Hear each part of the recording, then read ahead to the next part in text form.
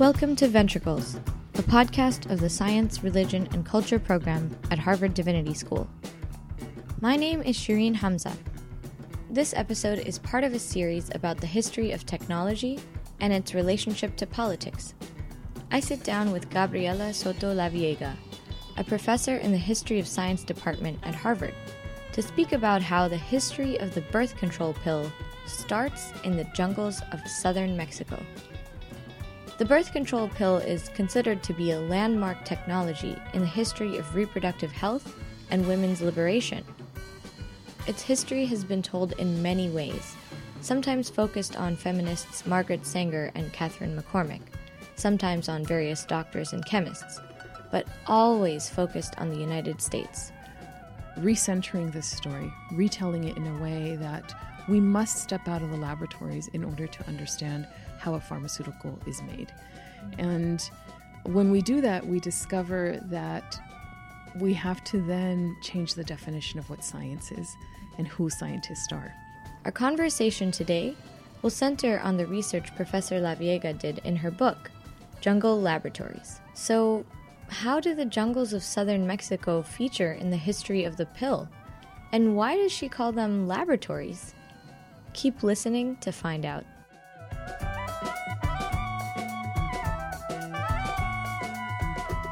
So, Professor Laveaga, what is the history of the birth control pill? So, when we think about the history of the birth control pill, we tend to think of either scientific advances or we think about the involvement of universities or pharmaceutical companies. But I would like people to always think about jungles first. I think the history of the birth control pill begins in the jungles of southern Mexico. To get to that point, I need to backtrack a bit and explain that in the 1930s, there was this global race to try to find synthetic steroid hormones. We had finally understood how steroid hormones worked in the body, but we didn't really know how to reproduce them outside of the human body. What are steroid hormones? They're often described as messengers that go around the body and make sure that the body is ready to embrace change or is ready for change. But they also are needed, hormones in general, for reproduction, for anything that has to do with growth in the body. So in the 1930s, people in the West and other parts of the world, they were trying to figure out a way to make this out of plants, or? No, initially. So we grew to know hormones mainly because of when hormones don't work. So of diseases that either someone who lacked or could not create insulin, or someone who had an excess of a certain hormone who might grow too much, or someone who lacked a certain type of hormone. So our understanding of hormones was mainly linked to biological functions, and usually when these functions in the body didn't work. So most scientists thought that they would be able to find solutions for hormones in other organisms. So they looked initially in the animal kingdom. So you had scientists, for example, in Norway who decided that the best thing would be to get a whale, because they assumed, well, hormones, we can find them in ovaries, we can find them in testes. So if we get a whale, the size of these organs would be significant enough that we would be able to derive a much larger number of these steroid hormones that we needed. As you can imagine, that didn't work really well. The Germans came up with another creative idea, and they thought, well, in urine, we can find traces of hormones. And where is a great place to collect urine? Well, they said outside barracks, soldiers' barracks, and outside beer halls.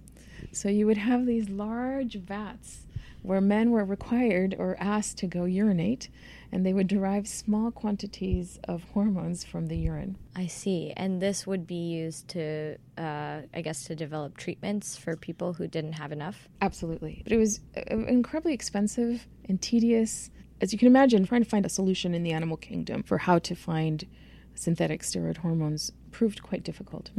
So it occurred to an American chemist named Russell Marker that if they couldn't find the answer in the animal kingdom, maybe they could find it in the plant kingdom. And he begins this rather circuitous route of trying to test different plants to see if they contained a substance that might mimic steroid hormones in the body. And he goes all over the United States. And according to Russell Marker's biographers, he was at a friend's house in Texas and had insomnia and reached across to pick up a book. And in this book, he finds a picture of a yam, a giant yam that he had never seen. And it said that this yam contained diosgenin, which was the substance he was looking for. Wow. Lucky find. Lucky find. And there was just one problem. It was the early 1940s, and the world was at war.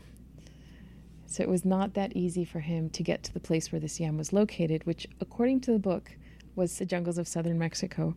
So he finally manages to get on a train and head south to Mexico, finagles his way to get permissions from the American Embassy in Mexico City, makes his way to Veracruz without speaking Spanish, and somehow manages to convince a shop owner and describe this route in such a way that the shop owner says, come back the next day. And he comes back the next day, and he's found 2 specimens of this yam that he had seen in the book.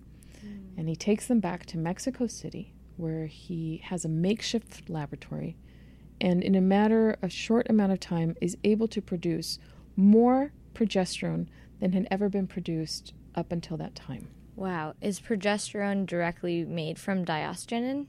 So diosgenin is the foundation from which one can make all other steroid hormones. Russell Marker is in Veracruz. He's in Mexico City when he figures out he can do this.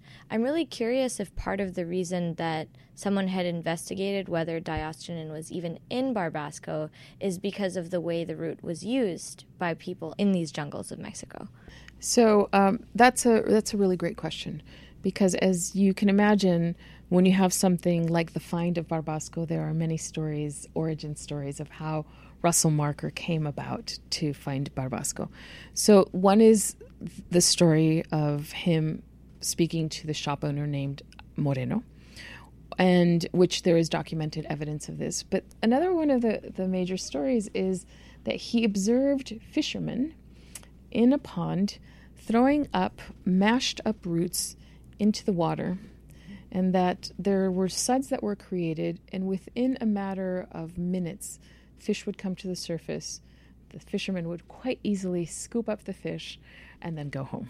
So I had a question. That's Angel Rodriguez, a PhD candidate in the history of science at Harvard.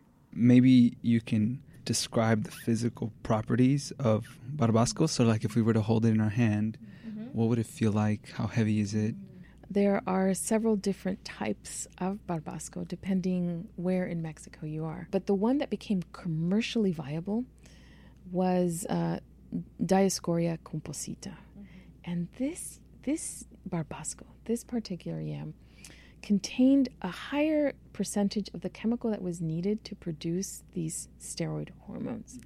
So if you were to hold it in your hand, you would need both hands, because this is a giant yam. And when I say giant, I'm talking it can weigh as much as 80 pounds. So these are huge roots, and in order to take something like that out, what you need to do was create SUV-sized holes in the jungle in order to dig up this yam. And the reason for that is that eventually each piece of this yam was so valuable that you didn't want to leave anything in the ground, which was a problem because this yam was self-regenerating, that you could leave a small piece, like a potato, in the dirt, and then another barbasco would emerge from there. And there are stories that most people didn't like to handle it with their bare hands, but they all did. Women especially claimed that when they were digging through the ground, that the barbasco would burn under their fingernails. And if they had a cut in their feet, which was common if you didn't have shoes or if you were wearing open-toed huaraches that are so common in southern Mexico, that they could feel this burning sensation from the barbasco oils or that was contained in the yam. Once Marker brings these giant roots with him back to Mexico City, he isolates a greater amount of diastenin from them than has ever been done from any plant or anything at all. And he realizes the significance of what he's found, but how then does that transform into an industry or into the birth control pill? By deriving diastenin, he's able to get to progesterone. It's really difficult to understand how important and how difficult it was to obtain unless we understand that at that time, progesterone was valued at more than gold. And the reason progesterone was so valuable, it was believed to be a cure-all.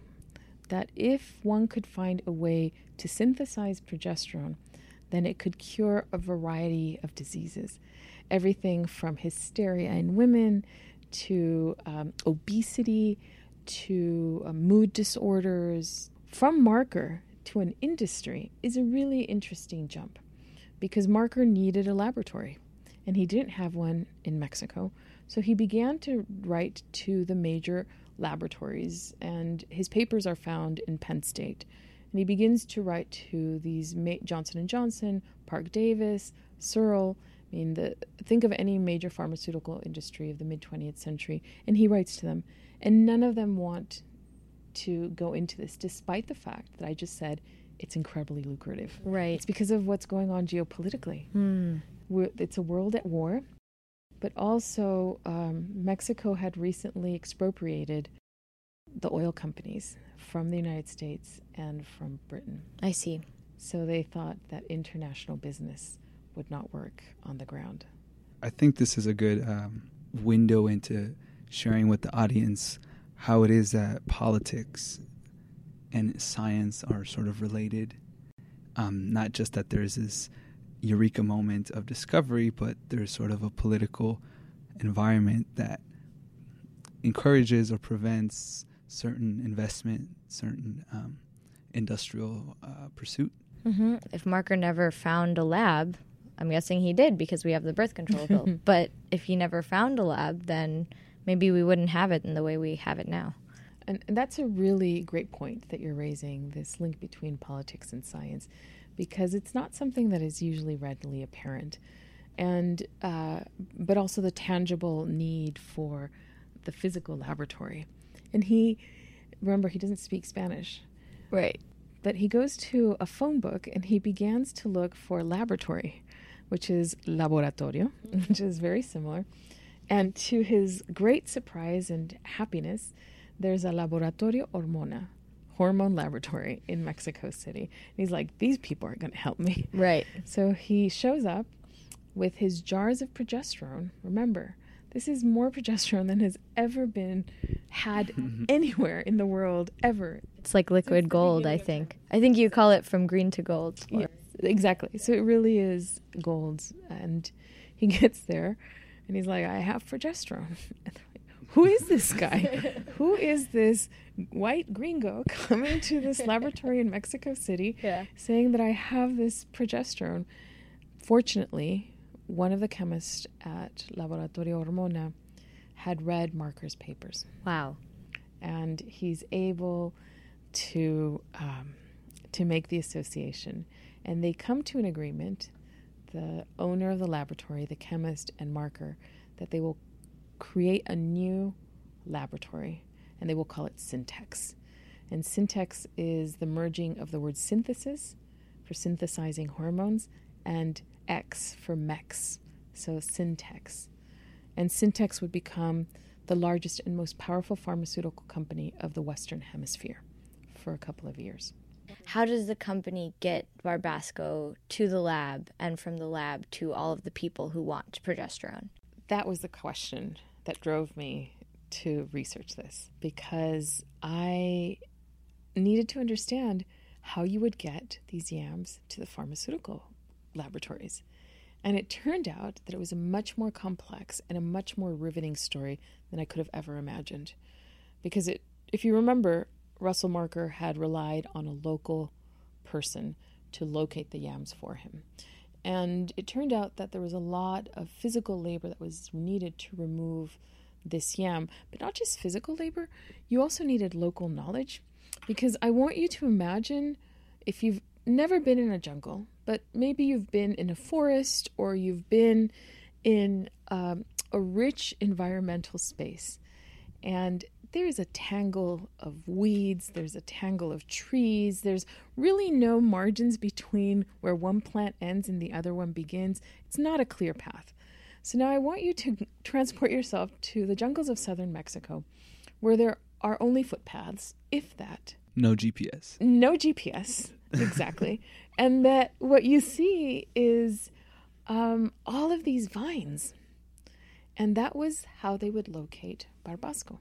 They would follow what looked like a tendril, and those who were knowledgeable could tell by the width how potentially big the yam was. Remember, you really wanted the yam to be big because you were going to be paid in weight.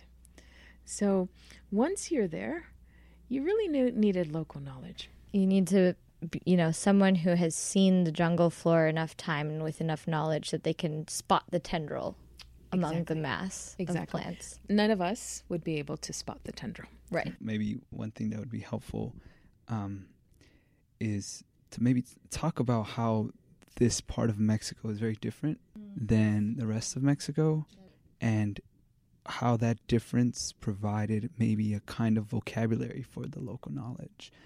And like, what would be some words that in either an indigenous language or even in Spanish, but like, what would be some words that were used?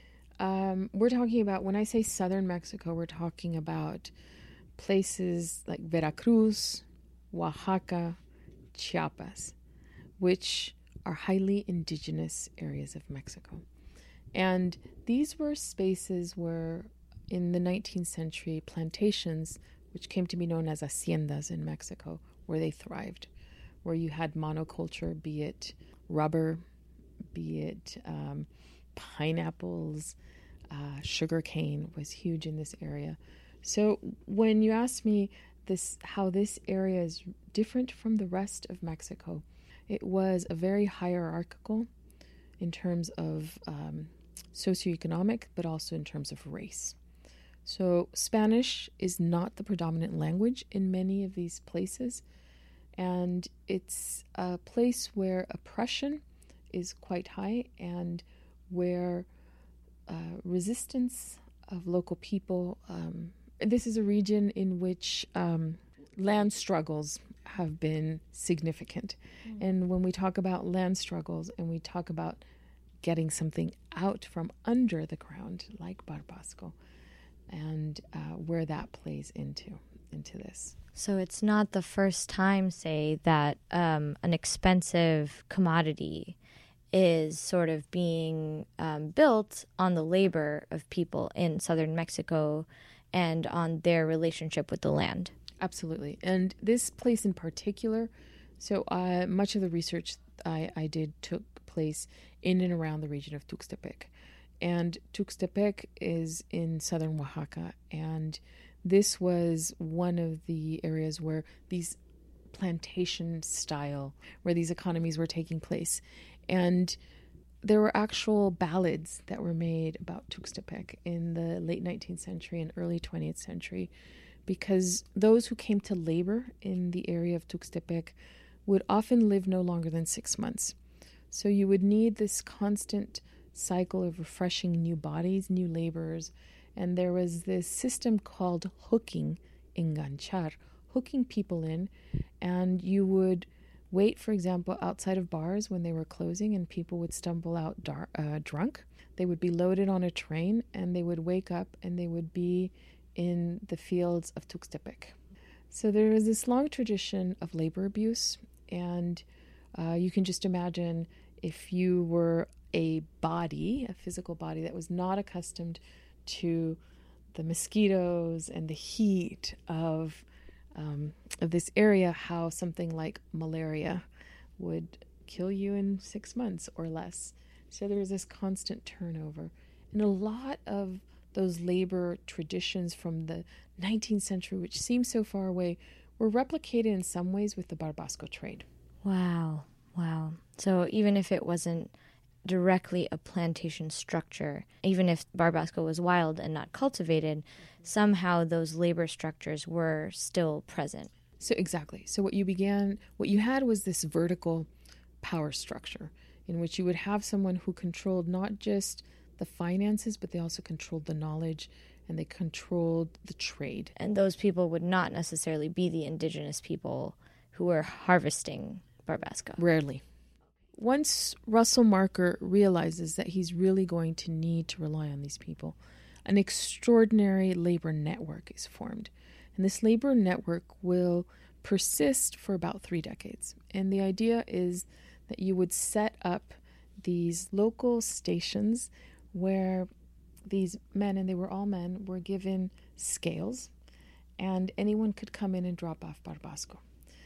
And what began as a small enterprise of one chemist asking a shopkeeper, by the height you had 125,000 families, not individuals, involved in gathering barbasco. It is a lot of people, but that also speaks to the amount of need for labor and currency. It's really hard if you're living in the jungle or if you're living in rural Mexico to get cash. And the great thing about barbasco is pharmaceutical laboratories paid in cash. So you would have these middlemen traveling with sacks of bills to these stations where they were weighing the barbasco. You would have lines of people just ready to drop off their barbasco and be paid. Is this the kind of station that's pictured on the cover of Jungle Laboratories? Yes. So for those of you who may not have the book in front of you, listeners can find this image on our website. We have linked you to the book. There is a man, and he's looking off into the distance, but he looks tired, and he's dirty. His shirt is dirty, and the shirt is open. It's hot, and he's barefoot. And he holds in his hands what appear to be yams, and he has them resting in his lap. And I just want to point to his feet. His feet are swollen, and there's a reason for that. In order to extract the needed chemicals from barbasco, you needed to initially ferment the barbasco for several days and let it dry in the sun for up to 4 days. But we're talking about a tropical jungle where the temperatures easily soar into the hundreds, especially in summer, and the sun is constantly beating. So you would have these cement blocks in the jungle. And the reason this man is barefoot is that every grain of dioxygen was so valuable. Even a grain could not be wedged into a shoe. So these men would work drying the barbasco barefoot, and the feet are swollen because of the heat emanating from the concrete blocks. And what he has on his lap are some barbasco yams. And the photographer who took this image, Mariana Jampolsky, asked that he place the yams over his testicles as a reference to the hormonal properties found in barbasco. None of us would be able to find the tendrils of barbasco in the jungle. This kind of knowledge, this being able to sort through, a very complicated botanical environment, and being able to tell not only how big a plant is going to be, having this choice really matter for your day-to-day survival as to, am I going to take the time to dig this one up? This all sounds like pretty complex decision-making. It takes a lot of knowledge and a lot of effort. I think you calling that kind of knowledge a laboratory knowledge, maybe a scientific knowledge, is really interesting to people. We don't normally think of a laboratory as being somewhere outdoors and somewhere so far from these big cities, big wealthy cities, whether that be New York or Boston or Mexico City. So why did you choose to call the work of these people science, and why did you choose to call the jungle a laboratory? It became obvious pretty early on that the individuals who were digging up barbasco may not have known what barbasco became, because it was imperative that they not know. And here was control of knowledge. and many people thought that it was used for soap because it produced suds in water. What they did know was their environment. They knew the place that was near their home, so they could locate the plant. And the reason I say that what they were doing was similar to what you find a chemist doing in his lab is that individuals began to experiment with barbasco. They realized that they would be paid more for barbasco that yielded higher quantities of diasterin. So if you find this out, that you're going to be paid more for higher quantities of diasterin, wouldn't you begin to experiment yourself to find how you can produce higher diasterin yielding barbasco? So this is what they begin to do. So it takes us right back to politics and science. Absolutely. And it takes us back to this innovation that's taking place in rural Mexico, where you have these Mexican peasants who are willing to not only experiment, but they use a series of cunning ways to also make barbasco more profitable. If it's paid by weight, what would one do? You would probably put stones or twigs or mud or shape mud into barbasco roots and take it to the weigh stations. So that was one way of creating new value, but there was also a way of creating higher producing diasterin. There's this great story that an older barbasquero told me once, and he said that there was this region in Mexico that had very poor quality barbasco, and it was very badly paid.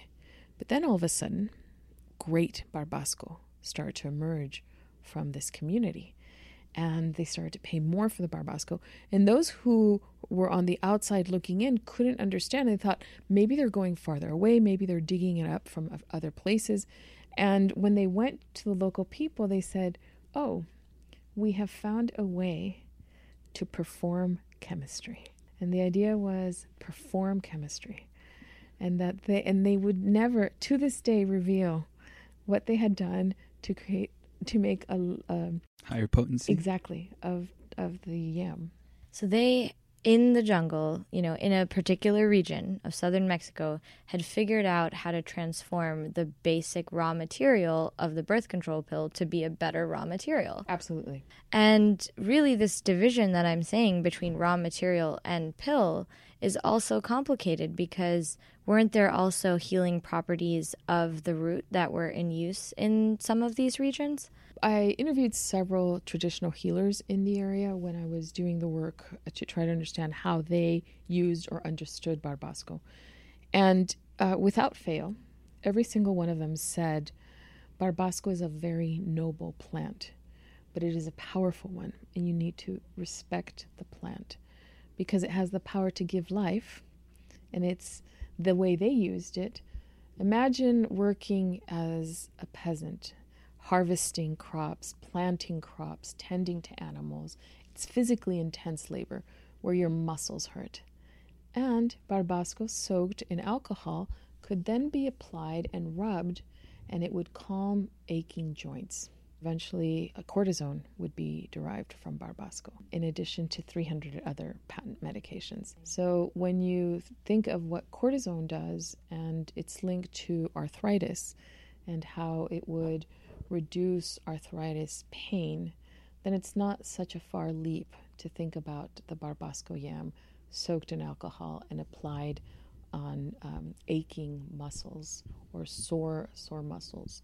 So in that way, barbasco gave life. It allowed peasants to continue working. But healers also, at least two of them, mentioned that barbasco, if there was a lot of rain and it happened to fall into the river, and they called it that the river had become embarbascado. And you would see a sudsy river. If there were cows downstream and they would drink this water, and if any of those cows was pregnant, they would lose the calf. And the healers, I asked, do you perform abortions with barbasco? And they all said no, because as healers, they believed that barbasco was so powerful that they needed to really be careful of how they used it. So we have these these uses of the root, even if they're not extracting some kind of active ingredient from it, they're using it for the same in the same way that pharmaceutical companies that did extract an active ingredient from it would eventually use it to treat joint pain as an abortifacient. So that's very interesting that the people who, more than, hundreds of thousands of people who brought these yams to the markets for the birth control pill were also using it or had access to knowledge that this yam would perform that kind of function on the body. Absolutely. And I think I do want to just very briefly clarify that those who knew how to use barbasco tended to be local healers. The local people, they might have used this as cures, but linking it very much to the practices and the knowledge of local healers. The majority of those who were digging up barbasco did not know what it was used for. So even within the jungle, there's a hierarchy. Absolutely. Of knowledge. Absolutely. So for us to understand how barbasco is then connected to the pill and all these other patent medications, in 1949, this article comes out in Life magazine, and it astounds the world. And it says, "A cure for arthritis found in Mexico." And the idea was that cortisone could be derived from barbasco. And cortisone, which was, again, very difficult to manufacture, very difficult to obtain, would now be available in significant quantities. But the news didn't stop there. 2 years later, it says progesterone derived from wild yam. And this is where we get to the value of barbasco and why I link it to the pill. Mm-hmm. There was a Mexican student, he was a chemistry student who was working in a lab that was run by Carl Gerasi, who is the self-named father of the pill, and George Rosencrantz. And if you look at his notebooks, his lab notebooks, on October 17th, 1951, he writes that he has found another substance, and he believes that he has found a way to stop natural miscarriages. But what he has found is the complete opposite. Wow. What he finds that day in 1951 is what will become oral contraceptives. The student's name was Ernesto Miramontes. Whereas, the last book that I saw about the pill was about the self-proclaimed father and Dr. Rosencrantz. Yes. And the two white feminist women who funded their operation. Margaret Sanger and McCormick. So what led you to look at his notebook? I interviewed him 2 months before he passed away. And when I went to his house, he had on the wall a copy of the patent to the pill. And he's the third person on the patent. So it's Carl Gerasi, George Rosencrantz, and Ernesto Miramontes. He has a copy, and it's called the Patent Hall of Fame. And it's something that came out in a magazine. And it was very endearing to see that I believe his wife had this framed. But it was also very revealing because here was this man who'd had this major contribution, and he was practically forgotten. And this was really surprising to me. Everyone knew the history of the pill, but here was this older gentleman who was so earnest about what he had done, and no one knew his name. He should have been a household name.